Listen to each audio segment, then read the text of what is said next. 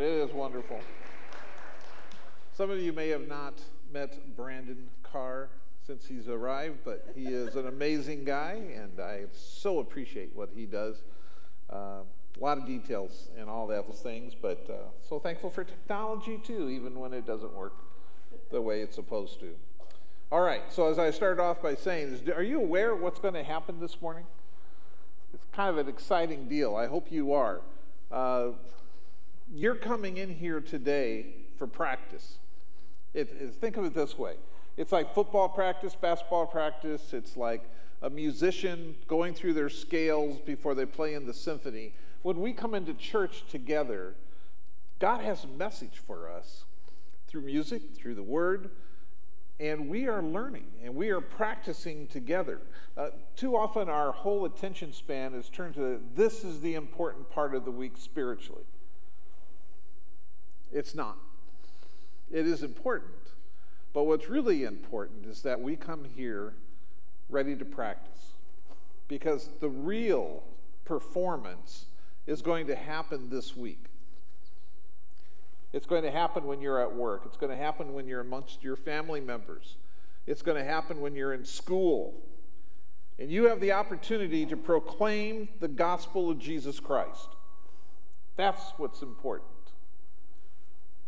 The Holy Spirit lives in us if we know Jesus is our Lord and Savior.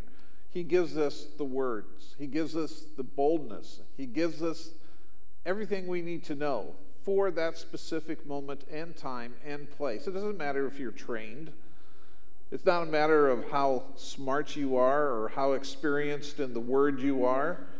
Certainly we want to say the right things. We want to have a good mind about us when we speak for Christ. But the truth is, it's more about submission. It's more about devotion. We started in Acts a few weeks ago. Last week we were in Acts chapter 3. And as we approach Acts chapter 4 this morning, I want you to keep that in mind. Chapters 3, 4, and 5. We're basically telling a continuous story here. Jesus has come. He's lived among the people of Judea, Galilee for 3 years. He took his message directly to Jerusalem. He ran afoul of those who were custodians of Judaic law, the Torah. They reacted poorly. They turned him over to Rome, who was befuddled by Jesus Christ. They didn't know exactly what to do with him. They examined him and found no wrong in him. And yet his own people insisted, not more than a week after saying that he was the Son of God, in unison, they insisted that the Romans kill him. And so he was hung on a tree on the hill of Golgotha, the form of capital punishment that the Roman Empire used. And for all extents and purposes, at least in their mind, this was done.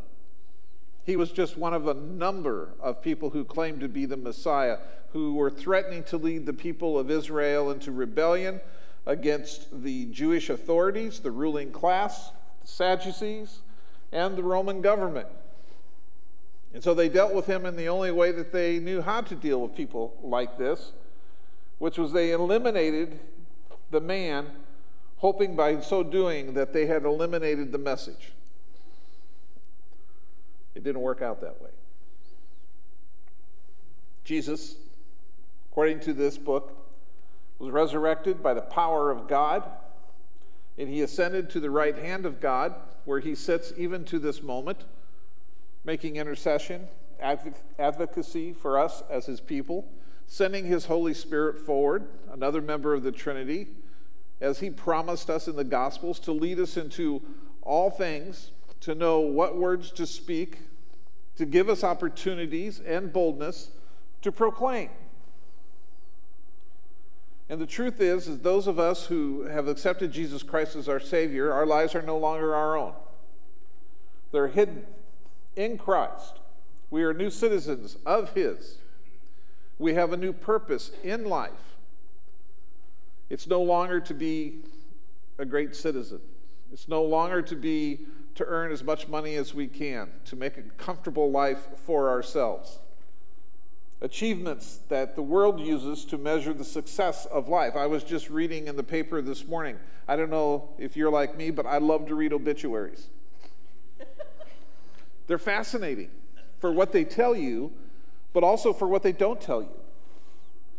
Very few of them, and I read these, can I say this, religiously. And very few of them tell us the spiritual story of the person. Sometimes I have to read where the services are to be held to get a clue as to what this person's spiritual orientation was. So services will be held this week at St. Paul's. Services will be held this week at Church of the Holy Cross. I mean, that's great. But most of them are like, well, we're going to have services at this mortuary, Gay and Chia, at Lindsay. We're going to be doing it here, we're going to be doing it there. And if you read those paragraphs, those people who wish to invest a lot of money in the newspaper business and print paragraph after paragraph after paragraph of the accomplishments of certain people, why, it's impressive. I can't help but feel like, wow, I am such a slacker. These people are incredible. They're doctors, they're lawyers, they're involved with every civic organization that is out there. They have made an impact on so many people. But the story for them, if they don't know the Lord as their Savior, is that it's over. The book is closed. And you definitely get the impression that they understood that. They were trying to squeeze as much as they could into the few years that we call a lifespan would allow so that they can impress themselves and others. And some are truly motivated by good things. They want to help their fellow man. They want to make a difference in this life. But the truth is this. If you're sitting here this morning, if you make church a regular practice, it is my hope that you know the Lord Savior, Jesus Christ, that he has changed your life. Your obituary will not be read by men and women in a newspaper. Your obituary will never be printed, because this life is not all that there is. This is just but a small sliver of what's to come. You see, we live with an eternal perspective. When our eyes close on this world and they put us in a casket and they bury us in the ground, and yes, unless the Lord returns soon, this will happen to all of us. That's not the end of life. We're given specific instructions of how we should use the time that we have. Some of us come to know Christ just moments before our eyes close on this life. Others of us come to know Christ as young children. And we live 50, 60, 70 years in the knowledge of Jesus. The Holy Spirit filling each one of us. You say, well, I'm a poor Christian. I don't do much for the Lord. Well, that's not true. It doesn't matter what you measure that by. What matters is how you let the Lord empower you and that you're obedient to what he shows you to do. See, this is where we're at in the book of Acts, chapter 3. Peter and John and the other apostles, they've arisen in the morning. They've washed their faces. They put on their togas. They put oil in their hair. They eat a little bit of breakfast. And they're getting pumped up. Or revved, like football players before a game. They're doing chest thumps. Yeah, come on, because we know we got a mission today. All right? We're fired up. This is not just going to be any day. We're not going to go back to the Sea of Galilee and start our fishing business again. Whew. The Holy Spirit has come upon us in a most alarming way, like tongues of fire, a screeching sound, wind blowing, a holy wind, and it's on. They have a mission. What's the mission in chapters 3, 4, and 5? Whew. God's asking a lot of these guys. Well, the mission is clear. I want you to take this message of Jesus Christ right over there to the temple square, and I want you to confront the rulers of Israel with the truth about who Jesus is and was. I want you to share the gospel with them.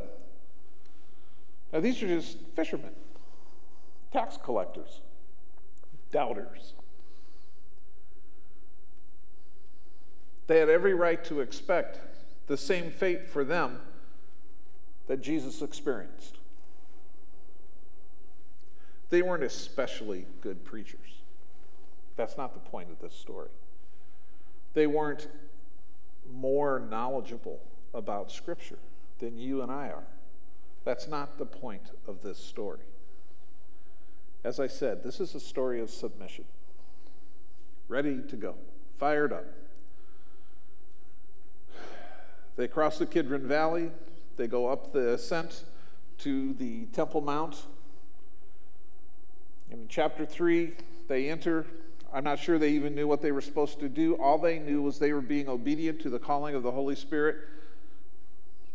They saw the paralytic laying there on the temple steps, begging for alms, as had been his wont for many a day and many a year.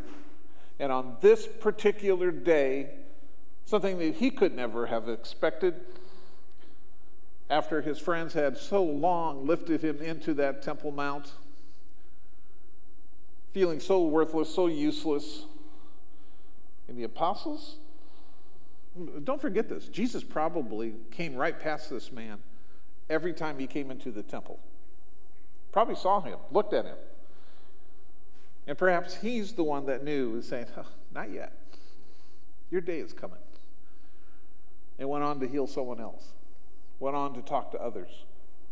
But this day, this moment, this submissive moment in the lives of these apostles, Peter and John see him and they say, all right, get up and walk.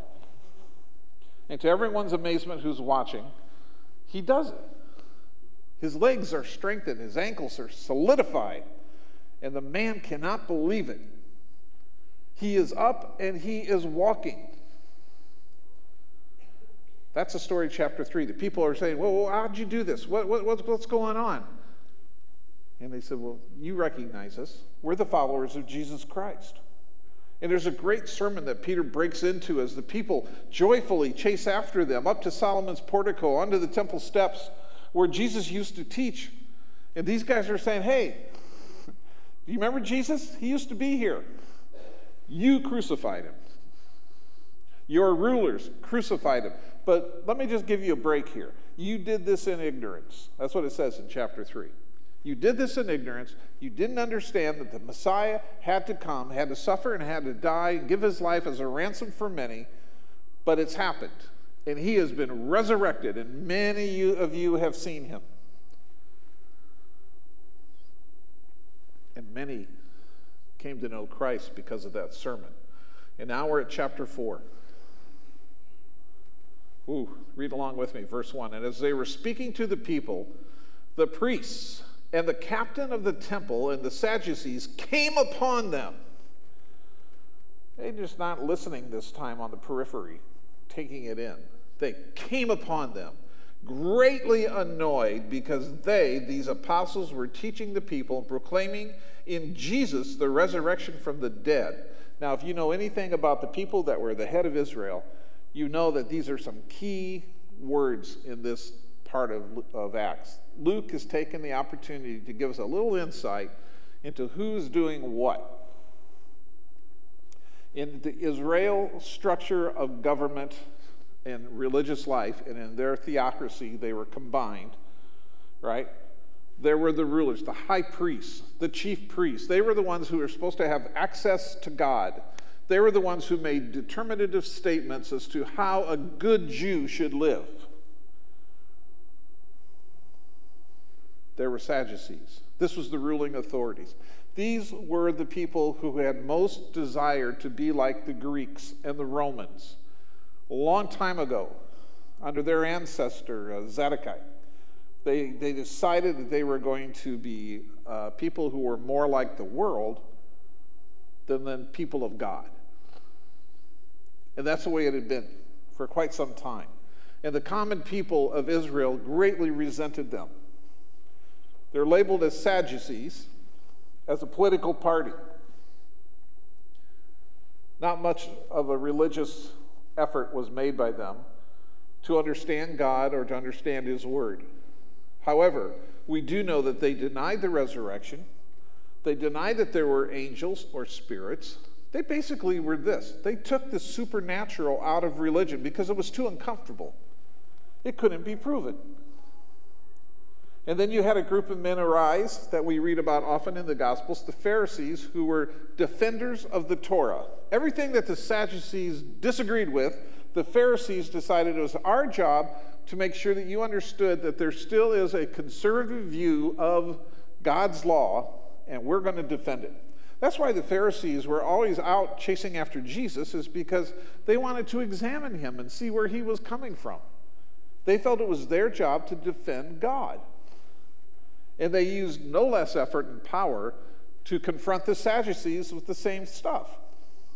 There were several groups running around, scribes, Essenes, and so forth, but the Sadducees were the ones in authority. And of these Sadducees, the most important, the ruling class, were the high priest family. And it says here that the captain of the temple guard, in this structure, that captain was probably, next to the high priest, the most important person in all of Israel. He was a Sadducee. He almost always would later become the high priest from this position. It was a grooming position for someone who wanted to be in the priestly line. And the Sadducees did not like what these apostles were doing. Remember how I said that they had come, they were prepared, they had anointed themselves, they had gotten fired up. I'm sure they spent time in prayer. They're heading to the temple square. This is the whole point of why they're doing what they're doing. It wasn't just some kind of general effort at proclaiming the word of God and telling people about Jesus. The target on this day were these particular people.